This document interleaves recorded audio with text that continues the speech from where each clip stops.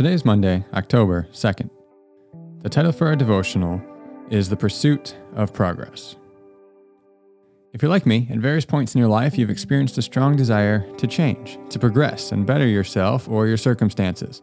I spent my summers in high school working a job installing and finishing wood floors. After feeling the back pain and knee pain I experienced as a teenager doing this work, I could only imagine the pain my body would experience as an adult. This led me to decide that I would rather work with my mind for a living and go to college, spend lots of money, and spend countless hours studying, even content tangentially related to my major, in order to get a degree and work with my mind.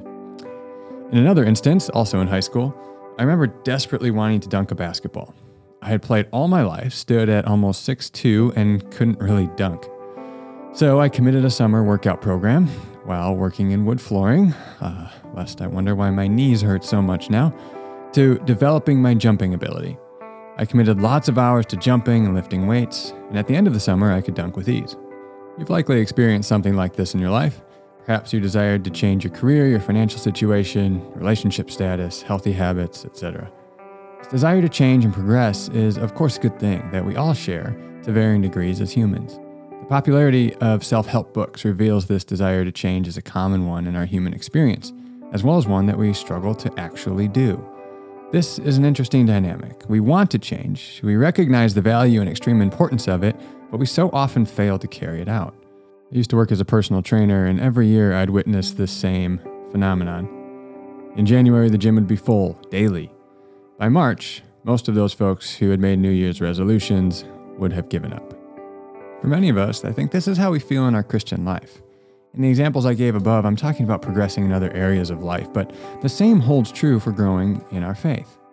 We all understand generally Paul's experience with sin that he documents in Romans chapter 7.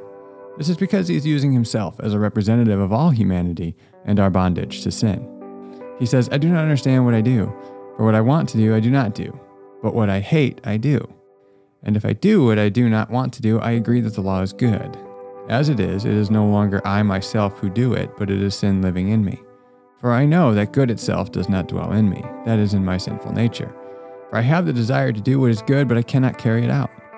For I do not do the good I want to do, but the evil I do not want to do, this I keep on doing. Now, if I do what I do not want to do, it is no longer I who do it, but it is sin living in me that does it. So I find this law at work. Although I want to do good, evil is right there with me. For in my inner being I delight in God's law, but I see another law at work in me, waging war against the law of my mind and making me a prisoner of the law of sin at work within me." So the question I'm driving at this week is, how do we actually change? We buy self-help books looking for the magic pill, healthy living books for the literal magic pill, or we look for the one habit that will stick and make me a better person. Later on in this week, we'll take a deeper look into the alternatives to the gospel for life change. Tomorrow, however, we will see the surprising good news in the gospel that makes it completely irresistible. For today, I want you to just think of how you've experienced life change in your past.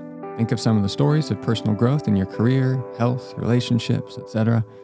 What did you do to progress and to better yourself in those instances?